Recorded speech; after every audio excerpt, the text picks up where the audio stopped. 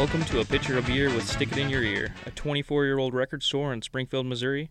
I'm your host, Nathan Weidman, here with owner Wes Nichols to drink beer and unlock the black holes of his mind. So grab a beer and attempt to understand the wealth of useless but kick-ass information. Okay, go. Hello, we're hot. We are hot. Number 6. We're back. We're going to end the 60s for good. Move on to the 70s. The first thing, and this is, once again, it's hot. It's live. Let me add this. We're going to start with broadcast 666. And by that, I mean the end of the Innocence. I think maybe the end of the 60s. On a related, the end of the blues. The purest blues. Yeah, well, the bringing in of politics in rock and murder and all this. The end of the 60s with Charles Manson and Sharon Tate, and the Beatles being involved in that, and how the only group that survived really the 60s are still today playing rock and roll, and that is the Rolling Stones. Yeah. So, what is your take as a 20-something? What is your take on the Stones? My take on the Stones would be, I don't know how Keith Richards isn't dead yet. But my take on the Stones was my take on this. I did not grow up much with the Stones, but as I got into rock and roll, not my generation's music, but as I got into rock and roll, as I got into Springsteen, Seeger, Zeppelin, you cannot have a rock and roll without the Stones. You cannot have a rock and roll without Mick Jagger and Keith Richards. Well, why do you think that they're as important as the seeds of rock and roll? Say Robert Johnson, say Jerry Lee Lewis, say Little Richard. I think it was because they brought a dirtiness. Well, you can say that the Beatles probably did, but they brought the grunge from Britain, and it wasn't punk like the Ramones or the Clash or what. They brought that garage grunginess from Britain, and it was different. Like it wasn't your garage rock from the United States. It was that, and you could even say it was that voice, that loud, British kind of. Mama won't like this music. Yeah, right? it was that their style. I think it wasn't much different from our rock and roll, because they sang about the same stuff. They sang, about women and sex and drugs, but it was their background. They brought that dirty part of Britain to the United States. The stuff that people didn't want to talk about. Stuff that the people were like, oh, this is a little scandalous. This is a little, and they brought it to us from across the pond. Right. Sure. And I think that was kind of, you got that background on top of what was happening here in the early 70s. You got Britain's version of it. What do you think? What do you think of Jagger in the late 60s? And I don't know, maybe if it was I think it was a Crawdaddy interview, which was, at the time, Crawdaddy was kind of a bastardized version of Rolling Stone magazine. But I always liked Crawdaddy because they kind of cussed a little bit in Crawdaddy magazine. They kind of told you the truth. But there was a time when Jagger, they asked him point blank about all his influences, and he stuck to his guns with one exception. And he says, I never fucking cared for Elvis that much. And then he retracted it. But hold on now. He retracted it years later. But I think he was really telling a truism that I aspire to go always reference myself from the real stuff rather than the first white guy who was accepted with a black delivery. Listen to me, with a cool bluesy black delivery, which the white crowd, who was the buying power, we kid ourselves, the buying power, and I think that's what Jagger actually meant, was he was a pale version of the real thing, as many years later said Pat Boone was. And Pat Boone There was a trivia question the other night, and it really shocked me. But then I thought about it, and it made perfect sense. And it's a great timeline. That the question was, who had a number one with, and it was it was a Little Richard song. It was either Ready Teddy or he was one of his for Rip It Up or something. But it was one of Little Richard's Good Golly Miss. I think it was Good Golly Miss Molly. And said, who had a number one with it? Pat Boone or Little Richard? And of course you go, what the fuck is that? Is that a? And when in actuality the number one was the Pat Boone version. And once again, that is a kind of a microcosm of Jagger saying that about Elvis. Yeah. Was he thought if you want the real thing, the deepest crimson blood, you go to where the fucking horse drinks. Yeah. You don't go to the puppet show. Yeah. And I don't mean anything because I really, really dig Elvis in his own way. But even when he retracted it years later, it resounded with me that was a very true statement. He meant it. He meant it. Yeah. He meant it. What did he have to lie about? Right. The guy was fucking telling his own opinion, and that was who he was, know. But I agree, you need to go back to that, that raw kind of, Little Richard didn't have shit. Where it came from. Yeah, he didn't have shit. Here it is, Eric Clapton, and this was just on NPR about 3 months ago. There was this cool interview, and they didn't want to talk about his career or his fame or the chicks he'd fucked. They wanted to talk about the first couple of years that he picked up a guitar. And he says, you can tell me that I'm a good guitarist. I can be given accolades. But unless we go back to talking about Robert Johnson and the birth and the coagulation of gospel, classical, and dirty blues, which was just a 4/4 version of gospel, then we can talk about people ripping each other off all day long. But truly, Robert Johnson, and I don't know if we could ever in 100 podcasts talk about every step that he took was this dirty, fucked up thing that led to the beauty of the embryo, the origins of rock and roll. And that's it, man. That is it. Yeah.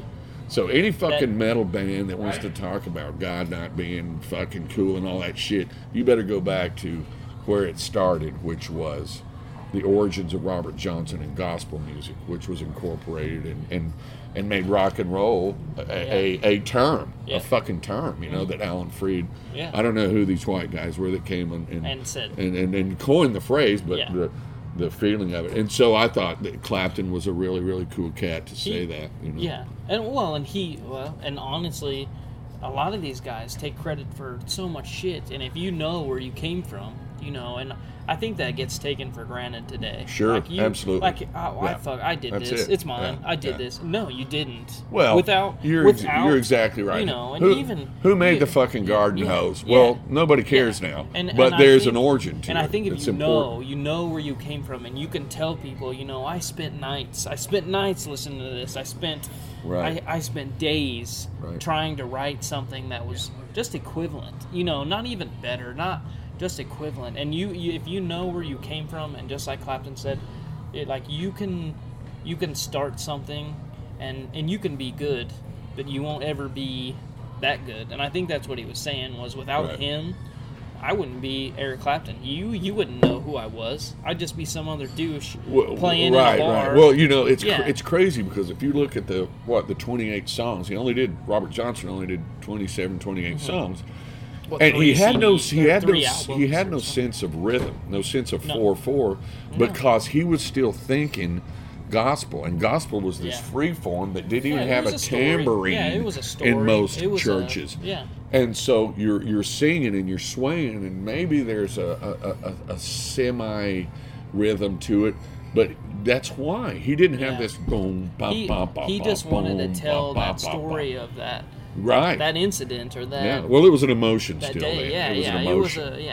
Yeah. So, but it's amazing that somebody took Robert Johnson. You had Lowell Fulson, you had Leadbelly that went boom, bop, bop, bop, bop, boom, and slowed it down, and then that's where your Clapton 9-year-old kid, and then you just you kind of filter in your own, right? You filter in your own solo. Experience. You filter in your own guitar, right. Your own piano, your own. Sure. You get that beat, that you know, that's, and you just tell your own stories, and that was what. I mean, it's arguable. Blues. I feel like that's what made blues so popular. Yeah. Is you could take that, you could slow it down, you could tell your own story, your own feelings, right. your own, and it was just that easy, and people loved it. I'm going through the same shit. Yeah. You know, yeah. Well, it is. It's the same old story, but it never gets old because it's.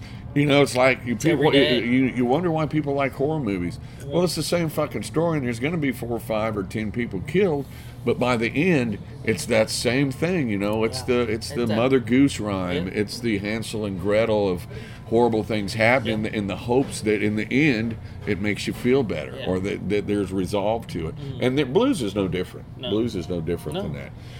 So when we go back to the end. And what I mean by the end of the innocence, I'll try to explain it a little bit. By the end of the 60s, we had, as a white American culture, and culture in general, but especially the white culture, we were the last to lose our innocence in a lot of ways. You were exposed to sex through blues music, and especially through British blues. Yeah. With the Stones, I Just Want to Make Love to You, which Ed Sullivan... Well, you told me that story. He didn't. He said, "Man, no, you can't say that. You got to say, I just want to spend some time with you." Yeah, so it was still not accepted in American culture to talk white about mom it. And dads were, you know, they're watching this, and that's his demographic. You know, Ed Sullivan's demographic is the family. You know, I just got done eating dinner. That's right. I'm going to go to the living room. I'm going to relax. I don't want to hear about people fucking. No, hell no. Well, and that's why they wouldn't play Elvis from the waist down. Yeah, they played him from the chest up. It was, and it's the same reason. You know, you can't do that shit. I mean, this is white mom and dad. So this is Ed Sullivan. This was at a time when if you had 10, 15 cents, it didn't matter if your mom and dad said, "Hey, you can't buy that." You know, before parental advisories, they didn't care. If you had the money to go down to the local music store, the guy was going to sell you whatever. Right. So kids were buying the Stones because I want to make love to you, because of sex, because of drugs, and no one could tell you anything. You mean you could buy cigarettes at 10 years old? Nobody cared. This was at a time when, the Stones really influenced the youth. This was before NWA and. You know, people didn't wear explicit content. You remember there were 2 camps, and I've read about it 100 times. Mm-hmm. Your white family, upscale, middle class to upscale, loved the Beatles, and the Stones were the dirty, poor, hardworking, blue class, and that was the ones that liked them in America. So they had to weather the storm, and ironically. They're the ones that have lasted the longest. Yeah. But I remember thinking years ago that had the Beatles made another record, had they made one more record, the whole appearance by the culture of America, especially America, but all over the world, would have changed. And I say that in a broad sense. The music would have gotten a little dirtier, sleazier, funkier, and you can tell that by the first Lennon solo, the first McCartney solo, the Harrison All Things Must Pass thing. Things were changing. They were becoming ethereal and grime of life and just an average kind. They were not as sweet and innocent. My dream was that the Beatles would come out with another record, and it would be something along the lines of what the Bare Naked Ladies do. You know, that kind of sweat baby, and it was dirty, but it was like a clean version of. Yeah. I'm not gonna say fuck. I'm not gonna say. I don't think I'm not gonna say anything about your. But that was my dream. If the Beatles would come out with one more album, and they would do it in the the puns of British sexual drug innuendos, and just have that one. And it wasn't explicit. They weren't going to say anything about your pussy. They weren't going to say anything. But if they just kind of edged toward that cliff. They didn't jump. The Stones, they didn't jump. The Stones did that and more. They did that and more. But the Beatles could have lasted had they just got a little bit closer to that. You know, I don't think people always say that. They always bitch and moan about how why didn't the Beatles last? Man. I love the Beatles. Why would they have not continued? Why didn't? But you really. But all you got to. Their audience kind of changed too. Yeah, well, their audience, they kind of grew up and died. I mean, it was, and now you look back at the Beatles as, like, they could have lasted forever had they just grown with the times. And it's not even, they didn't have to get explicit, and they didn't have to do this or do that. But the bottom line is they did. Yeah, there were so many of them that played on each other's records. You don't have to really imagine too hard. Even Paul McCartney now. You don't have to think too hard to go, what would it have been? Because, I mean, on Ringo record, three out of the four of them played on one song on that. Yeah. Lennon and McCartney were getting along. There were some things. McCartney's still making good albums. I mean, McCartney's still making music. But you can imagine things would have just gotten a little softer and different. It would have. I feel like that audience that they were gearing toward back in the late '60s, early '70s, the mom and pop. It was over. They kind of grew up and it was over, and they moved on. Yeah, and that's what Lennon said, man. Come on, quit asking for that. Now we need to gear toward that one generation below. And say, these kids want something else. Yeah. They're listening to The Clash, and they're listening to the Stones. We can only be us, Yeah. I think Lennon's big fear, John Lennon had a fear that he would be sad sack and old, and he said, you guys quit. Yeah. I understand that you love the Beatles, and it was part of you growing up, but those days are over. He had the song. He had the song God, which is him saying, I don't believe in Zimmerman about Dylan. Yeah. And he doesn't mean, I don't believe he's worth a fuck. No. He's not saying that. No. The culture thinks he says that, but I don't believe in Gira or Jita, which is the Far East religion and George's religion, and then he ends up by saying, "I don't believe in Beatles. Yep. I just believe in me, Yoko and me," and that's just him saying, "Man, I just can't live in the past." He's moving on. But with that said, the last Playboy interview in 1980, several days before he died, he goes, "Man, I look back now after 10 years and." Man, it would be kind of cool. I wouldn't rule it out. It would be. And you know what? Given that another by about 85 or 86, there would have been something. They would have all gotten back together. They were saying there was this deal for Kampuchea, these boat people over in the Far East, and they were already, he and McCartney were already talking about doing it. They would have played that psychedelic fucking... And it would have been phenomenal. And it would have been different, too. And it would have probably been very acoustic-based. I don't see it being a big production. If you're talking about like that Middle East kind of... It would have been so psychedelic and so like Robert Plant-ish. Like it would have been a fucking like didgeridoos or some kind of it would have been and it would have been fucking amazing. There's no doubt. There's no doubt that he and they would have probably all gotten into a fight again and then just broke up for another 20 years. For another 20 years, and it would have been like. And then 10 years ago, there would have been $100 million night. You guys are fucking assholes. You did this to us again. You did it to us again. It's not even Yoko's fault. You can't blame it on anyone this time. It just, but right before the producer George Martin died, NME interviewed him, and he says, "I know without a doubt, had John lived, they would have gotten back together to either to write songs or to because they all. I honestly think he said they all." Were way more in contact than the public knows. But I honestly think that Journey's the only band that will fuck everyone from here until the end of time. Yeah. Like they're never getting back together. Don't even ask. Like that's the only band that will just fuck everyone, and they'll give you the middle finger while they're doing it. So I honestly think that any band that breaks up, like they're getting back together. They have to. I mean, there's no way that the Stones can make all that money.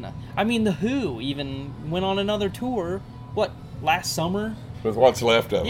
Yeah. I mean, fucking, they're all going to come back. It's all in the name. It's all in the name. And they're all Steve Perry couldn't fill a 2,000-seater by himself. No, dude. What's left of Journey couldn't fill a house bigger than 4,000, but together... They could do 7,000-8,000. If you think if they got back together and Steve Perry was like, I'm gonna do it for one last tour, they could sell out everywhere. And I see. I can't wrap my head around that. I'm not a Journey fan. I'm not a Journey fan. Will ever be, but I feel like Journey is the only band that will just give the finger to all their fans, and they don't care. Yeah. They found a new lead singer. Me not caring being among them. But I feel like, oh hell yeah, the Beatles could have made one amazing album, and it would have been so psychedelic that that would have been another genre. That would have been the beginning of the next genre of music. The Beatles could have made an album that would have been the next genre of music. I feel like that's maybe the saddest is that maybe they could have listened to the punk era and come back maybe to their origins, rockabilly, and had something. Well, I don't know what you would call it, but even psyche punk, like it would have been. It wouldn't have been country, and not rockabilly, but they could have put a spin on that punk and just made it like Zeppelin did with Hot Dog. That's incredibly cool and funny and tongue in cheek, but that's beautiful. Yeah, that's beautiful. But I feel like that had the Beatles made it another 10 years tops, it would have been together and gone again. The bottom line is with. I think once you get past the edge of making changes in music, you have to follow the trends, and it's just it's evolution, man. It's getting older, and it's you're not always going to be pissed at the world. But the Stones did it, and how?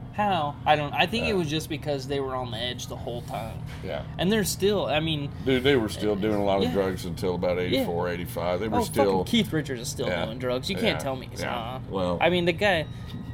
How he's not dead? How he's not dead is a miracle. I don't think he does. I don't think he's done drugs in a long time. I think he's still a whiskey drinker. I think he's just gone. 2-pack a day. 2-pack a day. And a couple doobies a day. But I think Jagger's very straight. I think he's as straight as he can be. But if those two tongue in cheek straight as he can be. If those two got back together, we're talking. One album, just those two. You mean them doing drugs and then writing songs? Even like fucking Kev Mo. Even like fucking Kev Mo. Let's call it. Oh, that new Kev and Taj Mahal record is amazing, but that's a whole nother podcast. That's Current Blues. I hope they do another one, but I'm just saying, fantastic. If Keith Richards and Mick Jagger got back together for one more album. One more out. Blue and Lonesome, the recent record they made in 3 days, and it's amazing. But if they got back together for one more, they would. I mean, they would sell the fuck out of it. But they can't go back to doing drugs, and those days are gone. And they're not gonna. They're not ever gonna tour again. They're not ever gonna tour again. They're not ever gonna. Those days are gone. And you kind of just have to take that with a grain of salt. Like, the Stones were amazing, and Keith Richards and Mick Jagger are amazing, but. They can't do it anymore. It's fantastically sad that in our culture we want what has passed. And this will end the podcast. A perfect contemporary example, and I know nobody wants to hear this, is how sad, and I know money-wise, and I know on paper it looks good, and we've already taken it for granted, but how final and how sad this whole Guns N' Roses reunion is. And it's a beautiful thing. And sure, everybody wants to see what was here 30 years ago. Yep. But you know what? If those guys went back into the studio tomorrow, they would make the most lackluster. I'm a 55-year-old man looking through the eyes of a 20-year-old musician trying to write a song that's worth a fuck like that. And those days are over. Yeah. With that said, they've made some of the best music of their time. But the Beatles couldn't have done it. The Stones can't do it. It's as they say, rock and roll is for the young man. Chuck Berry said, rock and roll is for the young man. And there's no better, happier, sadder thing than that statement right there. Honestly, I'm afraid it's when dying. The muse leaves you. It's dying. It's done. I mean, rock and roll is going out. Not even. I mean, you have the Kings of Leon and you have the Black. Well, you don't even have the Black Keys anymore because I think they're done. But you know the magic of that is that now we have all these different things that are coming up from the ashes, and so be it. Because rock and roll is just what you call it. It's just what I call it. Yeah. And you're approaching that age to where you're going to be nostalgic, and you go, I remember when rock and roll was the Black Keys. Yeah. But that's what it's all about. It's not about you and me anymore. No. It's about these kids that are younger than us, and that's the way rock and roll will always be. It's sad and it's frustrating, but sorry, dude. It's changing. Times they are sorry. changing. That's right, and they always will. Yep. And everybody have a good evening, and make sure to give to your favorite charity. Drink lots of beer. And if you don't, just, donate it to your beer donate it to your donate bartender. to your beer funds. That's right. We're done.